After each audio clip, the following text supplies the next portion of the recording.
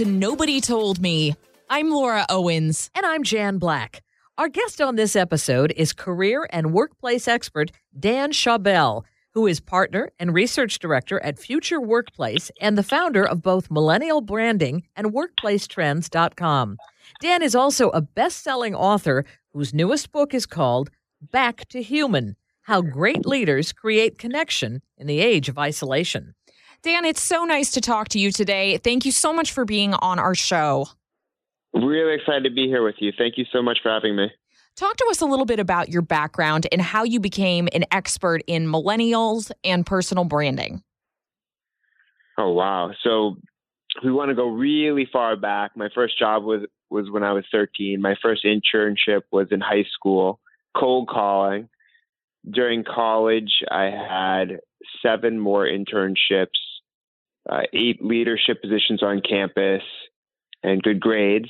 And then I had my first business I started, which was a website consulting business and design business back sophomore year of college. And then I worked for EMC Corporation, which is now EMC Dell. I went from product marketing to online marketing. And then I created the first ever social media position back in November 2007. Long time ago. So this was back in the early days when there really wasn't too many social media corporate positions. So I had to come up with a job description, if you can believe it. Now, most companies have people who work in social media, usually under the marketing or PR departments.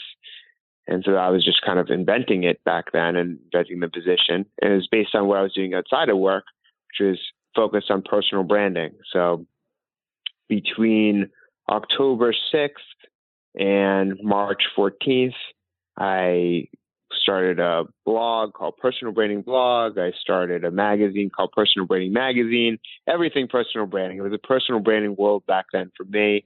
I was working very hard. I had a full-time job outside of work on nights and weekends. I was blogging 12 times a week. I was commenting on every blog that mentioned personal branding. I was working on a magazine, managing 100 contributors and 2 editors and sponsors and distributing the magazine and doing everything with that. And so, all of that hard work paid off. Left EMC, started Millennial Branding, which originally was just me coaching people, whether they're executives or comedians or celebrities, on how to build a strong personal branding using social media, which was, there's so many personal branding consultants now. It's pretty amazing. But back then it was pretty new. And so I was working with that. And then I switched business models and I started helping companies better connect with millennials, mostly from a hiring and retention standpoint, and now obviously leadership standpoint. But back then it was, how do we recruit them? How do we engage with them and sell our products and services to them? That's really what companies were hiring me for. And then the book journey happened.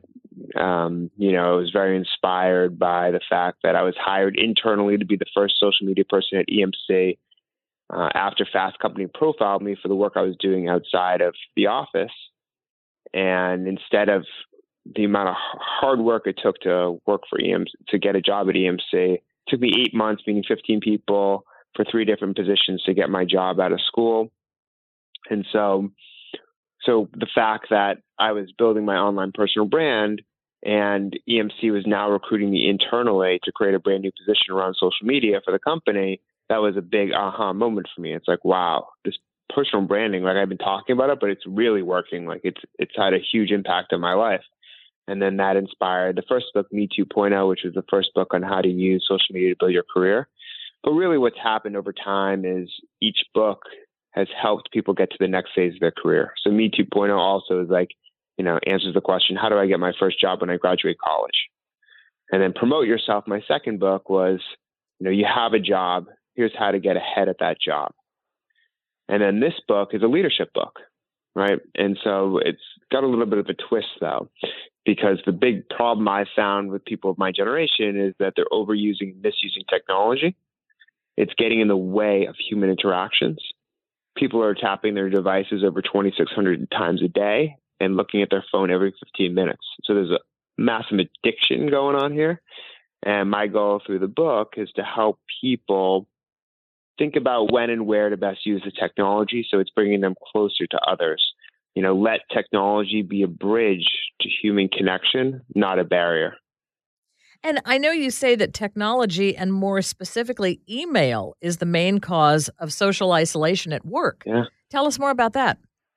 Yeah, I was looking at different technology tools and how they got in the way of interpersonal relationships in the workplace. And email was the biggest culprit. In fact, one face-to-face conversation is more successful than 34 emails back and forth. Wow. Instead of just constantly emailing with someone and people being misunderstood and people accidentally replying all, and who knows what happens with email and who it's forwarded to and how people take your messages, and sometimes people just feel like they have to email because they've always emailed, and it's really the office protocol. Yet it really eats up a lot of our time and people feel misunderstood. And the last thing we want is to feel misunderstood. We want to be able to communicate how we feel to other people. And you certainly can't handle an office conflict through email. That's not the right approach, right? Mm-hmm. That's much better handled in person on a one-to-one meeting in a private setting, a private, office or some sort of location. So, but most people, it was a study out, I remember, where, people my age, some would rather be fired by text than an in-person firing, right? And so I think we're starting to lose these important, critical connections that we've always had, yet we need them. We desire them. Maslow's hierarchy of needs says after safety and security and food and shelter, we need love and friendship to be self-actualized. We cannot achieve our full potential at work if we don't have real relationships. And we're spending a ton of time at work. The average work week now is 47 hours a week for a full-time salaried employee in the United States. So this isn't, obviously if you're in Europe, you might have a 35-hour work week. But here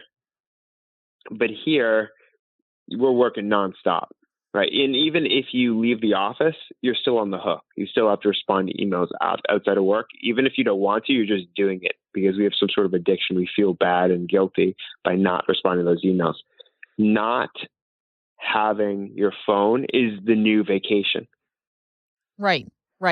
Well, I'm a millennial myself, and I feel like we get such a bad rap, even though we're the people who are really putting in these extra hours. Why is that? Why are we looked down upon by people in my mom's generation? This is a great question. And the fact is that this has always been the case. And I set out to understand why a few years ago. So I did multiple research studies and found that every generation negatively stereotypes young people and positively stereotypes their elders. Interesting.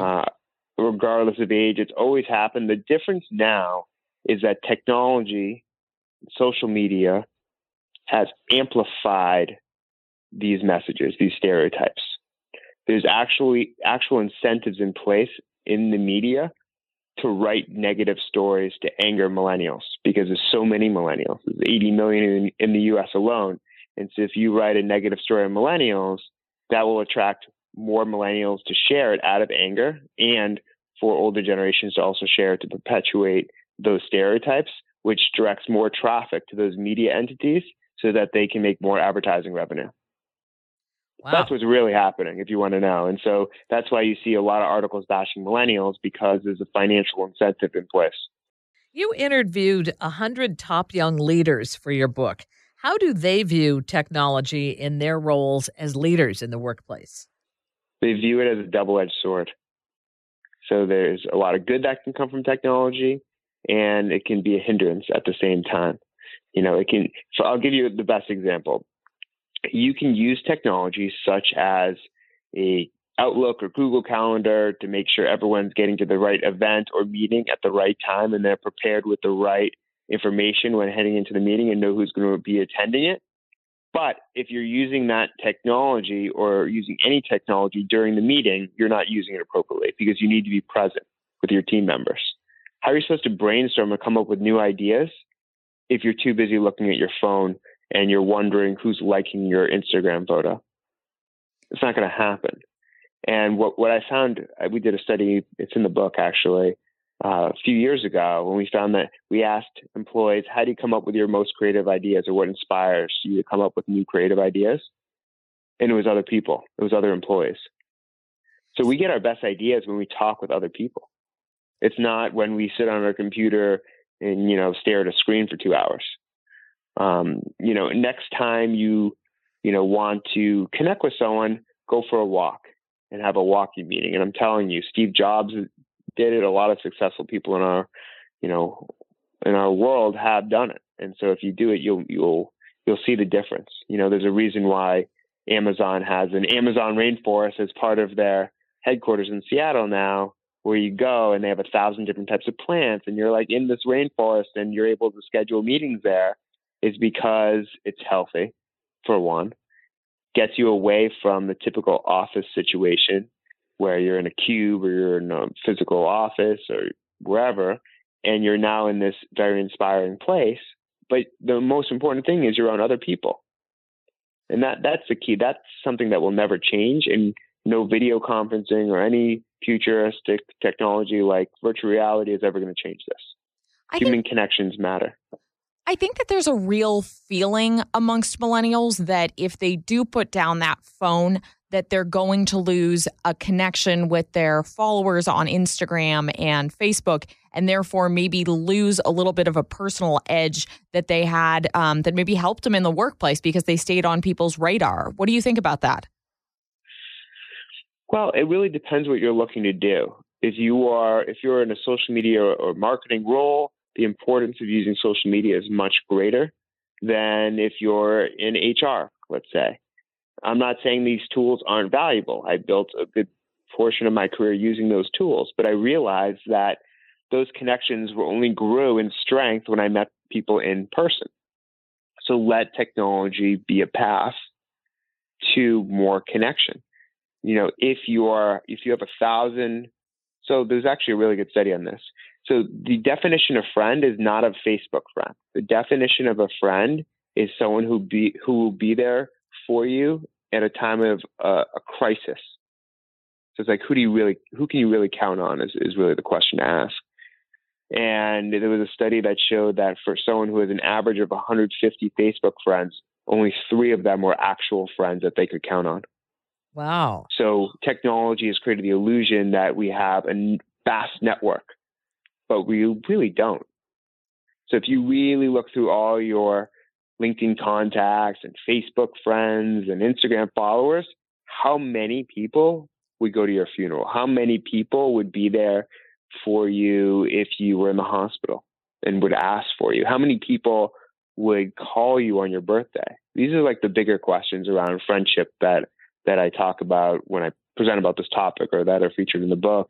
Because to be honest, what we found globally is we lack work friends. We're spending so much time at work, but globally, almost 10% of the global workforce has 0 friends at work, and half have 5 or fewer. Wow. Tell us about. And as you get older, once you get past 25 years old, you start losing friends quicker because people get more spread out. They start getting married and having children, and especially as men have it even worse. They become lonelier and have fewer deeper relationships as they grow older. So there's a loneliness epidemic in America, and actually in the UK and other parts of the world now too. In the UK, it's so crazy. I discussed in the book, 9 million people are lonely always or often. 200,000 people haven't spoken to a close friend or relative in the past month, and they have a minister of loneliness because there's an economic impact. It's costing the UK billions of dollars. Getting along those lines, tell us a little bit more about the link between social media use and depression. Yeah, there's been a lot of research studies on social media use and narcissism, but also depression because of the fear of missing out. When you see that your friends all have children and you don't have a child and you're single, it messes with your head. If you see your friends in Greece or at some party, or celebrating with a bunch of friends, and you don't have many friends, it really messes with your mind. And there's a ton of research around it, and can really be bad for your health. And so that FOMO that you get from seeing what other people are doing, comparing your life to theirs, is not healthy.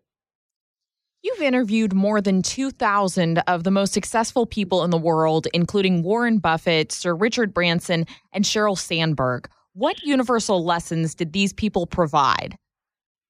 Wow, great question. Well, I'll tell you one thing that I've been telling my friends recently. It's like, what do all successful people have in common? And it's they want to be more successful and they want to be known for that success. I see that. Yeah. And so what lessons did they provide? I think perseverance is really key. No one actually had it easy. There's no overnight success. It's all about a lifetime journey of learning and growing and figuring things out. I think what's really fascinating, to be honest, not just from my interviews with them, but my personal life, is we're all still trying to figure it out. That's the biggest myth. Everyone looks at someone who's successful and is like, oh, wow, they have everything together. They're all set. They're going to be they don't have to worry about anything. They're rich. They're famous. They've got everything they need. But actually, everyone has problems. Everyone has internal struggles.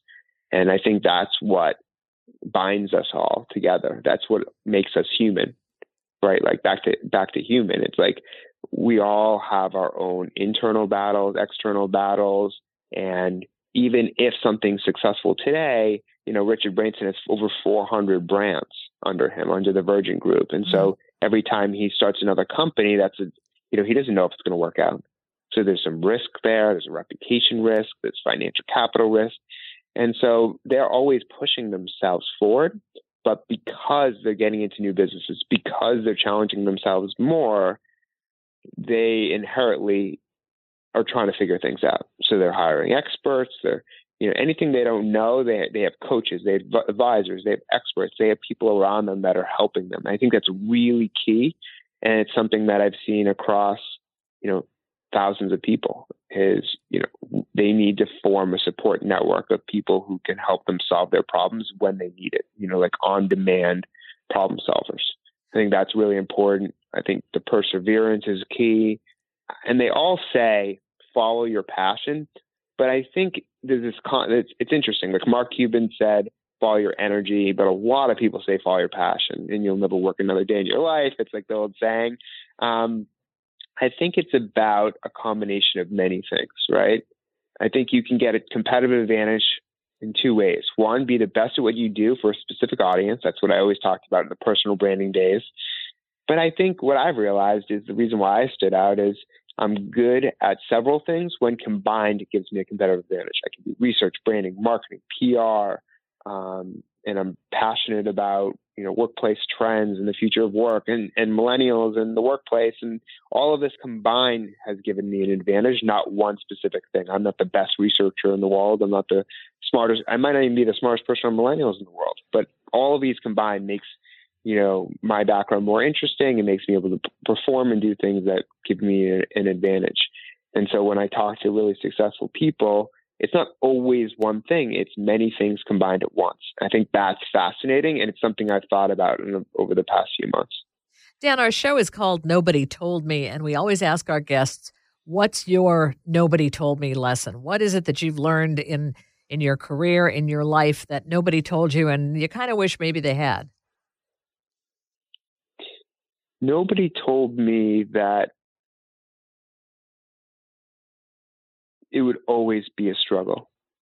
I always envisioned that you would get to a point where you've made it, but there's really no such thing as making it. You just keep going. And I find that really fascinating because so many people are like, oh my God, once I get a book published, once I sell my company, I've made it. No, it's just part of your journey. It's one experience out of many you'll have in your life. You'll learn from it. You might benefit from it financially, but it's just part of the journey. There's no end to the journey because the journey is life. And there's always something new you're going to want to do and new goals you'll come up with. Yeah, ambitious people that I interview, they just keep doing new things. There's no stop to it because they're ambitious for a reason. Right. They've achieved a lot for a reason because they want to do a lot. And And someone like that, someone with that mentality and drive is not going to just randomly stop when they're 60 and call it quits. I'll tell you, Ken Blanchard, who wrote The 1 Million Manager, he's almost 80 years old, and he speaks for free at a few conferences per year. So, like, to me, that's inspiring because only someone who really loved what they do would do that. He doesn't need to do that. He could just, sit on a beach for 5 hours a day and just call it and just play golf. Like, he just doesn't need to do it, but he's doing it. And that to me is very inspiring. Someone who doesn't need to do it, but does it. Same with people who invest in your career. The people I like the most are the ones who don't need to support me. They choose to. To me, that is so powerful. That's why I dedicated the book to my literary agent, is because he represents Tom Brady, Ray Dalio, and some of the biggest people in the world, and me. And he doesn't need to represent me. So I love that belief, that vote of confidence is pretty powerful. And it really changes your life. And all it takes is one person who really believes in you to make that much of a difference. And to me, that's exciting. I actually wrote it in my last book, The Power of One is what I called it, and Promote Yourself. And it just takes one person to really make that impact for you and change your life. Dan, how can people connect with you online and learn more about your work? Yep, you can check out my podcast, 5 Questions with Dan Schawbel, where I interview world-class humans, asking them 5 questions in under 10 minutes. And then you can go to my website, danschawbel.com, danschawbel.com. And there you'll get the book information, you'll get research, articles, you name it. It's a wealth of data and information. Well, Dan, we really want to thank you for being on the show. Dan is the author of, as we said, Back to Human, How Great Leaders Create Connection in the Age of Isolation. And again, his website is danschawbel.com. I'm Laura Owens. And I'm Jan Black. And you're listening to Nobody Told Me. Thanks for joining us.